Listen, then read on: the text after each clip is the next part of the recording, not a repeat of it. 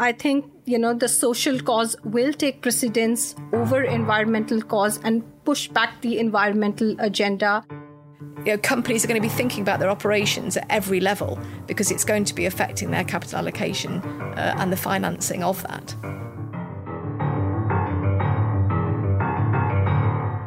Hello. From the energy transition to withdrawing from Russian assets, the conflict in Ukraine has put environmental, social and governance issues in the spotlight for businesses and investors across the globe. How can companies and organizations navigate these challenges? What does it mean for the path to net zero? And what are the implications for asset allocation?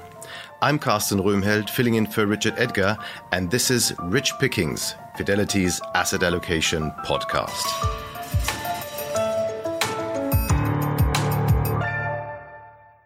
With me today are Portfolio Manager and Director of Equities for the Emerging Markets team, Poonam Sharma, and Portfolio Manager Caroline Shaw. Thank you both for joining me. Hello. Hi. I'm interested to hear what's the biggest challenge that the war in Ukraine is posing from an ESG perspective. Maybe let's start with you, Poonam. I think there are two big challenges being posed by the Ukraine war. One is on the social side because it's a massive humanitarian crisis impacting lives. But the other is also about how to balance social with environment within the ESG parlance. If you look at the social side, on the ground, there is a massive loss of lives in Ukraine. More than 11 million people have been displaced from their homes. It's a loss of a happy generation. The well-being of these people is absolutely disrupted, and especially in the context that it comes after a period of protracted COVID lockdowns. The other social impact is the shortage and the inflationary environment, which will impact the world at large. So if you look at the key ESG goals, the number 1 and number 2 goals are no poverty and zero hunger. Over the last many decades, we have seen extreme poverty levels come down steadily. But the inflationary impact of this shortage economy is going to have a disruptive impact of this poverty levels going down. The world was estimating that our extreme poverty levels will go down to about 3%, which is at 9% right now. I think there will be a major disruption to that, and especially in the emerging market context, where food and fuel are a very, very large part of the consumption basket as far as the people there are concerned. The other thing that, as I mentioned, is it's all about balancing the environment and social. Energy security and energy inflation are as important as the need to have clean energy and clean environment. Social impact is more direct, and it also impacts the political fortunes of the governments, and people are able to see the impact directly versus environmental impact, which is not perceived as discernible as direct. So I think, the social cause will take precedence over environmental cause and push back the environmental agenda and the path to transition for cleaner energy. So some really severe changes, almost an era change that is happening right now. Caroline, what's your take on this? What's the biggest challenge that the war in Ukraine is posing from an ESG perspective? Well, I think if we take the investment angle of ESG, I think one of the most emotive challenges is the question raised over weapons and war. And what seemed like such a straightforward argument in peacetime has become a much more emotional one when we're confronted with the human tragedies we've been seeing in the Ukraine. So most investment funds with an ESG perspective would be excluding areas such as controversial weapons manufacturing, and that would be in line with specific values. And then, of course, the war has brought a lot of debate about the eligibility of defence spending to be classified as a sustainable economic activity. And I think the debate will roll on for a while. But if conventional weapons that are used for defence are moved off restricted lists, there isn't a given that they would be included in ESG funds. It's also unlikely they'd be included in taxonomies at international or national level, where the ESG fund classification is key. But I think this debate has been really interesting. And from our perspective as asset managers, we have to work really closely with our clients to determine what sort of asset allocation is appropriate, given that this issue has been highlighted in such a way recently. Thank you very much, Caroline. So before we get started in more detail, earlier I spoke to Fidelity's Global Chief Investment Officer, Andrew McCaffrey, to get an update on Fidelity's core asset allocation view. So the continued sort of cautiousness that we've had, is not going to change just at this point. We do continue to look around to see if there's signs that sentiment is particularly, at an extreme, and that markets are reflecting what we feel are, inappropriate valuations. But the reality is, as we've seen now flowing into risk assets, that we feel there's more to go, and therefore that caution is warranted. Again, we've reflected that through being underweight in equities, and we had taken that primarily through Europe and to a degree elsewhere. It has slowed down our willingness to reallocate to China and Asia quite so, sort of a cumulative sense going into Q2. But it doesn't change our view there that we are and will see opportunities develop through this quarter, and that the stimulus will start to flow a little bit more concerted fashion.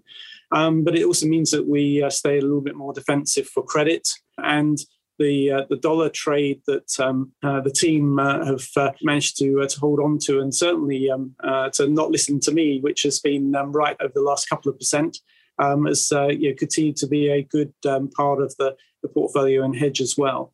And I think as we look forward, that from here is that we want to see clear signals of change in either the inflationary front, so i.e. that we see signs that it is at least temporarily topping out, that the policy approach from some of the central banks doesn't look so divergent and so aggressive, especially on the tightening front, which looking to the Fed and some of the ECB narrative at the moment. And also, looking into others in the economic fundamentals of how much we're seeing the credit impulse in China starting to develop versus demand destruction elsewhere. And that demand destruction is a key one. If we do see that, that means that caution could turn into more pronounced period of weakness. Andrew McCaffrey, Fidelity's global CIO, speaking there. You can hear Andrew's interview in full on the Rich Pickings podcast channel. Caroline, how do Andrew's remarks reflect in your own allocations? Well, we are cautiously positioned at the moment. We've had concerns in Europe and have shifted towards US equities from our position in European equities. But alongside that, we've also shifted slightly away from Japanese equities over concerns there too. And we've become a little bit more cautious on emerging markets in general, where we still hold an overweight position, but the environment is just a little less supportive than it was. We've been taking off some exposure in Latin America, for example, over concerns over the high inflation in Brazil, and with issues about food inflation there rising further, Brazil being a key importer of fertilizer from the Ukraine. And with elections there on the horizon, there's just too much uncertainty there for us for the moment. What we have noted, though, is the recent supportive narrative in China, and we're just waiting to see how that plays out in markets. So like I say, we're still overweight in emerging markets, and the long-term theme holds, but just a little cautious than we were. Dollar strength has been really helpful. And if I look longer term in our thematic strategies, where the themes really are long term, we like the prospects for renewables for the reasons that Poonam alluded to earlier. And we're investing in companies right across the supply chain in both the wind and solar space. And we also like opportunities within the battery supply chain, which again touches on that theme that has come right to the fore as a result of the war and this need for Europe and other parts of the world as well to remove a reliance on Russian oil and gas. So I guess the picture is that we are just a little cautious still, and we have been for a couple of months now, whilst we just assess the reactions in the market. I should add, however, that Brazil is one to watch, though, because it's a key iron ore exporter, and so the recent policy announcements from China may offer some support. I'm sure Poonam will have a view on this. Yes, I would just like to add that in this entire shortage and inflationary economy, LATAM is the breadbasket for the American region, and it's a major producer of commodities.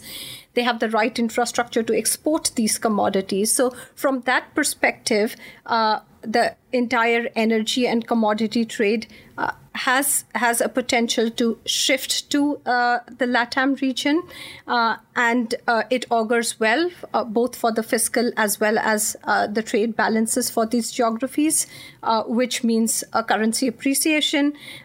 We have seen a very rapid currency appreciation as far as Brazil is concerned. The central bankers there have been very prudent. They understand the importance and the hardships associated with inflation. Brazil's Selic rate bottomed at 2%, and as we stand today, it is at 11.5%. So the central bank is independent, far ahead. So to that extent, I would believe that, emerging markets do offer some opportunities with respect to commodity inflation as far as this world is concerned. The LATAM region is perceived as a commodity region, but there are other opportunities also. We have a huge amount of digital talent within the LATAM space.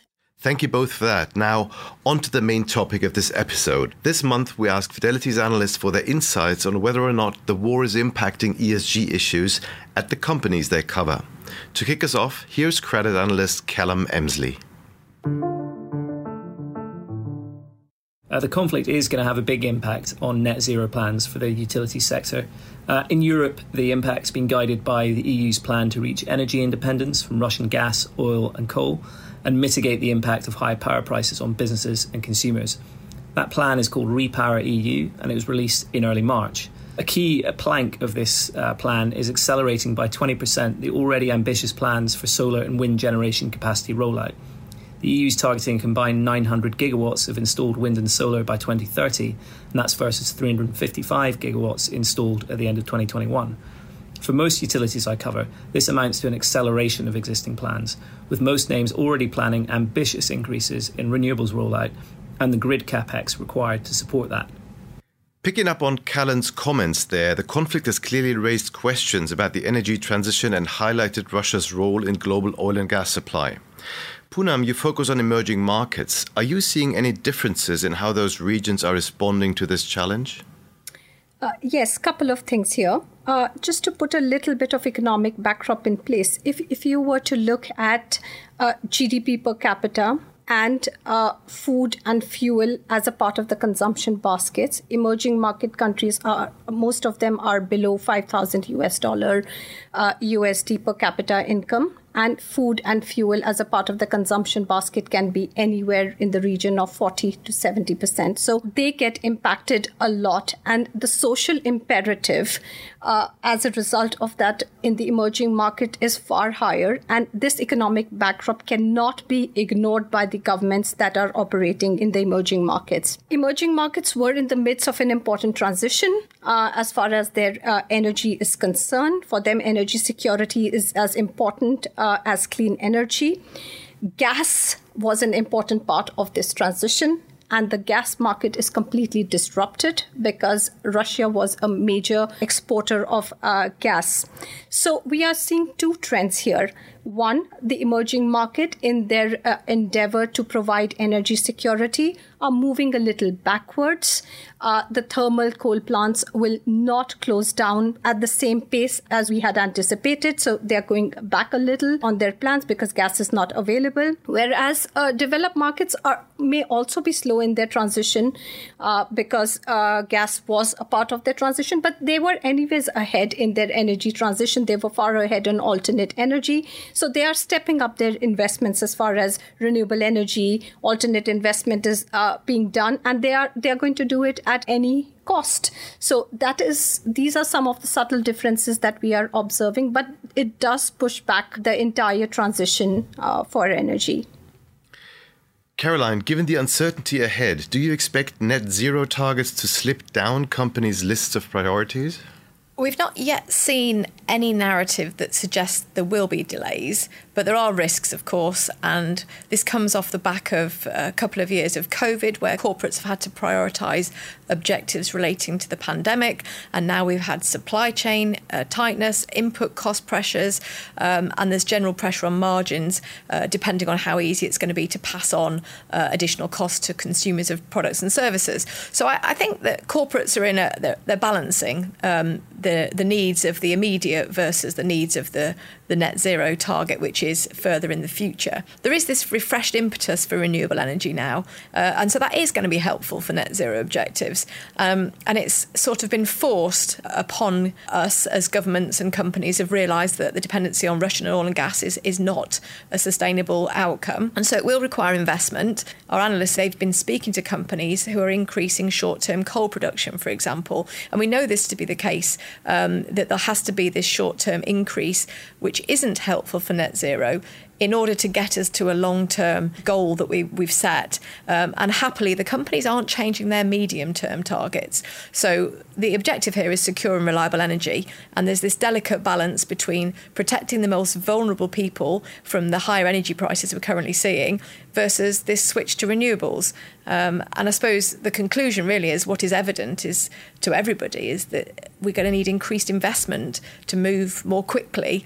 And the desire to wean ourselves off Russian oil and gas has provided some urgency. Yeah, we saw that in Germany as well when we wanted to exit the coal industry, earlier than 2038, which was the first target by the government, now 35, but it may be running longer now than anticipated before. So that's one anecdote to show that things have changed. That's the corporate view, of course. Poonam, what about governments? How do they see it? So during COP26, 80% of the world's emissions were covered by government pledges to achieve net zero. But having said that, political cycles are won and lost on inflation. And I do believe that the governments will not be able to honor their COP26 targets as it completely threatens and disrupts their winning potential. As you mentioned about Germany, there is another case, actually, I was reading about Poland. Poland had said that they'll have the last operating coal mine by 2049. And now they have requisitioned to the European Union that they should be allowed to extend that target. And similarly, for them also, natural gas was a natural interim fuel, but now Russia has completely cut them off from the gas. So what alternative do they have? Energy security is as important, as I said, as clean energy. So governments will renege on their commitments. Let's look at the S now and some of the social impacts. One of the most prominent issues has been the withdrawal of corporate and trading activity from Russia. Here's healthcare analyst Ben Eaton on the impact he's seen on the companies he covers.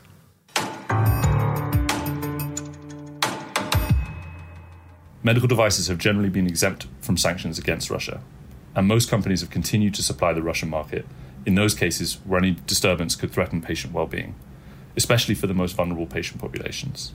We have seen companies stop sales of products where there is perhaps a less pressing healthcare need and products are more consumer-orientated. The war in Ukraine has definitely raised the prospect of risks to patients from any shortage or disruption in the availability of critical products and services. Companies have been working hard to maintain supply, but clearly logistics have been very challenging. Companies have also provided support to Ukraine through third parties and direct donations of funds and/or equipment.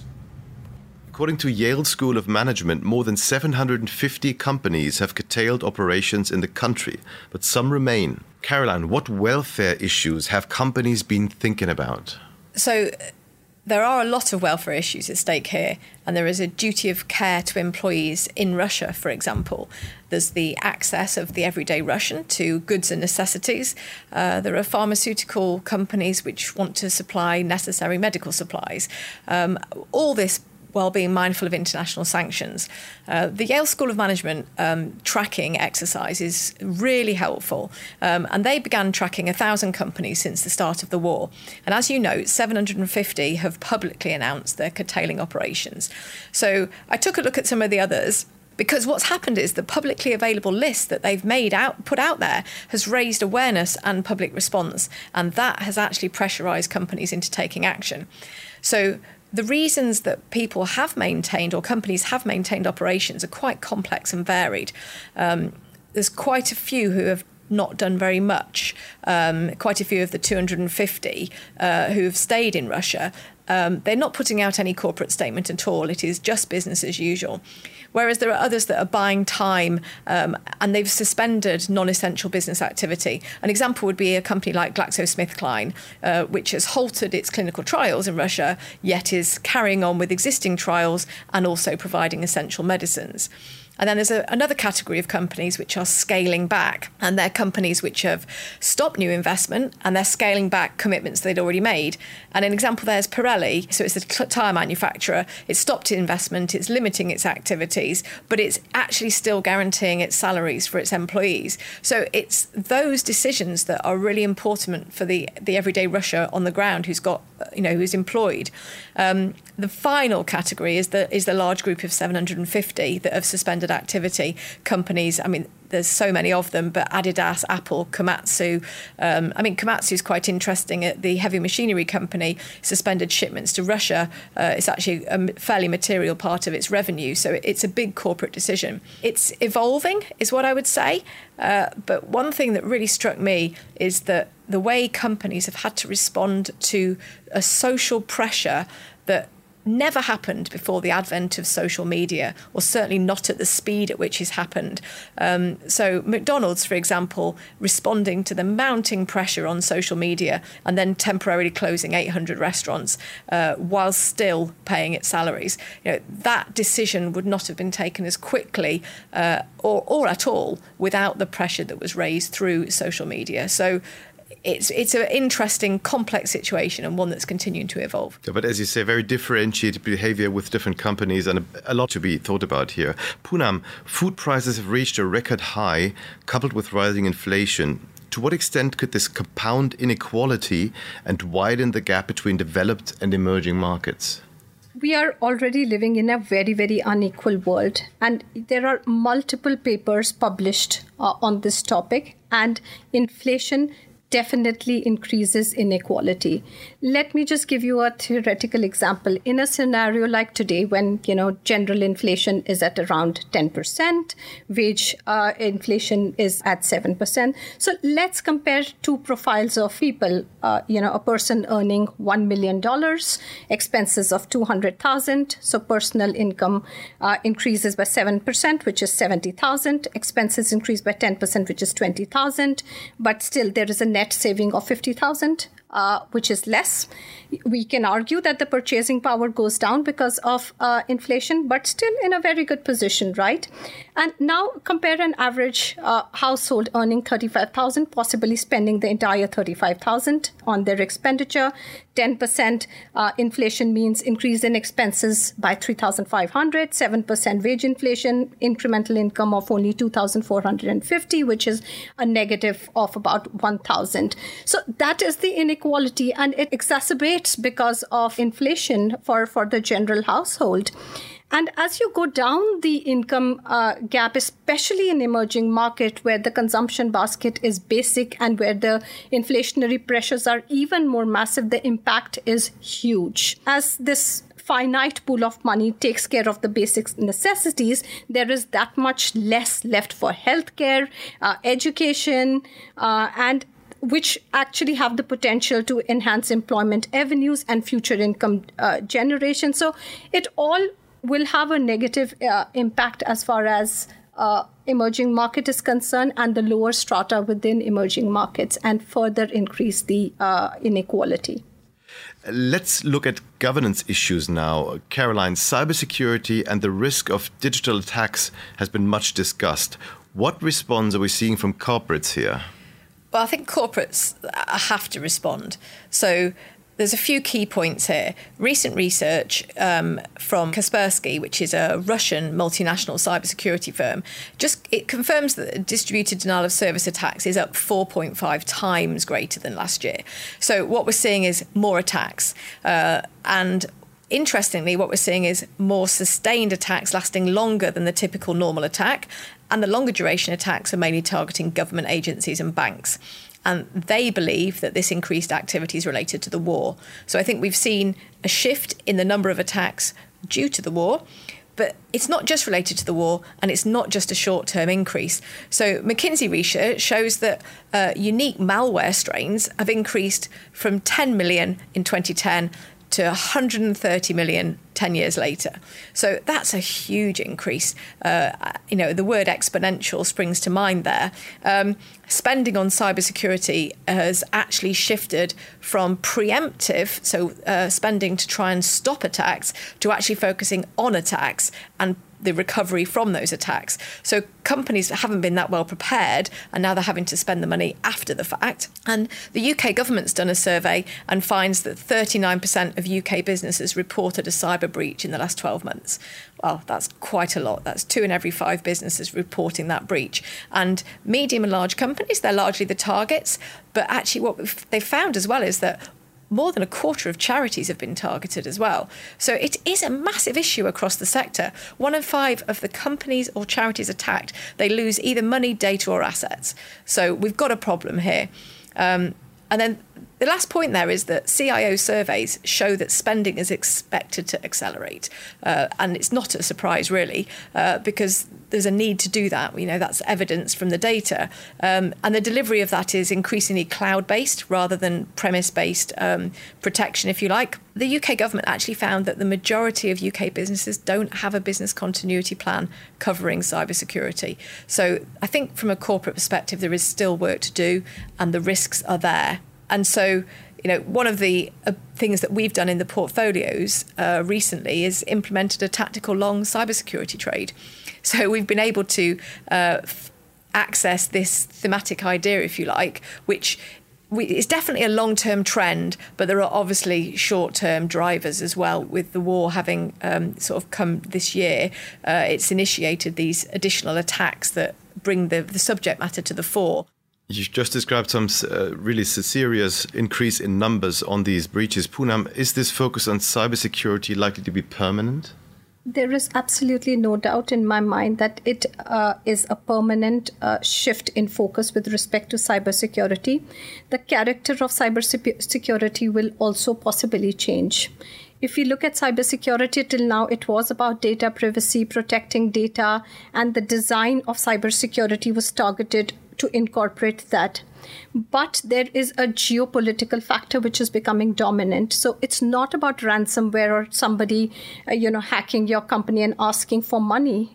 There are now governments which are trying to jeopardize your business. So geopolitics becomes an important factor to incorporate in the design of your cybersecurity. So that is going to be an important shift as far as cybersecurity is concerned. The other thing is also about this threat to humanitarian organizations or charity organizations, because they have very sensitive data about donors, about refugees, which could possibly be exploited. So as I said, there is a change in the character of cybersecurity. So following up on the geopolitical point that Poonam made, Caroline, how do the events of the past few months change the way companies think about where they place businesses and where they operate? I think companies will always go where opportunities are. But what the war has brought into focus is the fact that companies have maybe need to do some more due diligence about where they operate, but also they've got contractual obligations to fulfill. And I think there's just the issue on those companies trying to withdraw from Russia and the contractual obligations they have, not just to it's mainly to the people who are affected. It's the human cost of a war. And, the Russians that had jobs with these companies, at least they, with some companies, at least those people have still got a secure income in the short term. So I think there's this balance about taking the opportunities versus the political risks, which are definitely not going away now. So companies need to just be a lot more careful where they tread. And has been these shifting developments. They're not just this year. It's been shifting for a while, I think, with other parts of the world subject to geopolitical pressures as well. I think, I alluded to it earlier about social media pressure.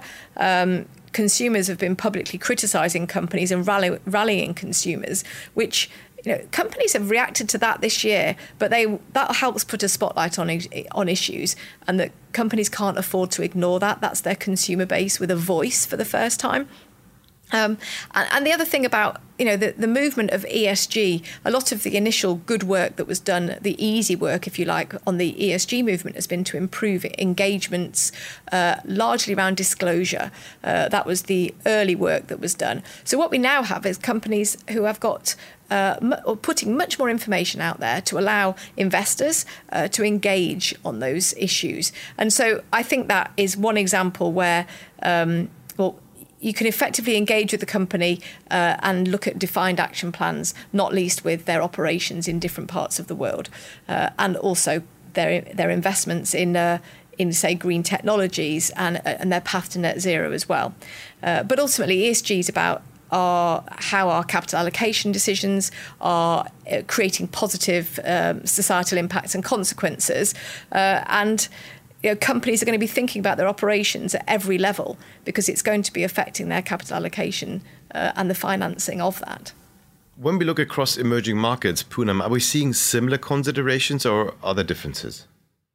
There are differences within emerging markets across the world. So there are producer economies, which will do well in a scenario like today, because there is inflation, it is higher income, which means better budget balances, better trade balances, which helps uplift the overall living cost. And there are consumer emerging economies, which will be exactly the opposite. They need to import oil, they need to import food. So, we need to be very, very aware of these nuances. And, the world has moved very, very quickly towards higher demand for some of these commodities. We also need to be very conscious that we are monitoring the value chain, and that in our zeal to produce the commodity, we don't forget that E, S, and G are getting compromised across the value chain, and within emerging markets more so, because we are still early in our journey with respect to ESG. So these are some of the flags that I would like to raise and be very mindful of when we are investing across emerging markets. It's almost time to wrap up for this month, but not before we play hot cakes and hot potatoes. What would you buy like a hot cake? What would you drop like a hot potato? Poonam, you start. I would like to buy producing economies because they benefit. So I would be positive emerging markets, one which are producing, which is the profile of LATAM. Also, it is time to be slightly positive on China from a valuation perspective. A lot is in the price. So, these would be my hot cakes. And the hot potatoes? Hot potatoes is economies which are primarily consumers, which are not self-sufficient. I would put probably Europe in that category. Okay, and Caroline, what are your hot cakes and hot potatoes? So my hot cake would be European renewables. So the shifting energy policy supportive. Europe has to reposition. So there is a tailwind for renewables across Europe. And my hot potato would be consumer staples. We've got high input costs. The consumer is going to react with the pressure of inflation and prices, and a weaker consumer is not positive for staples. Some great things to think about. That's all we have time for today. Thank you to Poonam and Caroline for joining me, and thanks to Andrew and our analysts. And thank you for listening. If you'd like to read more about any of the topics we've discussed, please go to your local Fidelity website or to fidelityinternational.com. And if you've enjoyed what you've heard, then please like, share and subscribe. The producer today was Holly Eastman, with additional technical support from Connor Bailey. From all of us at Fidelity, goodbye.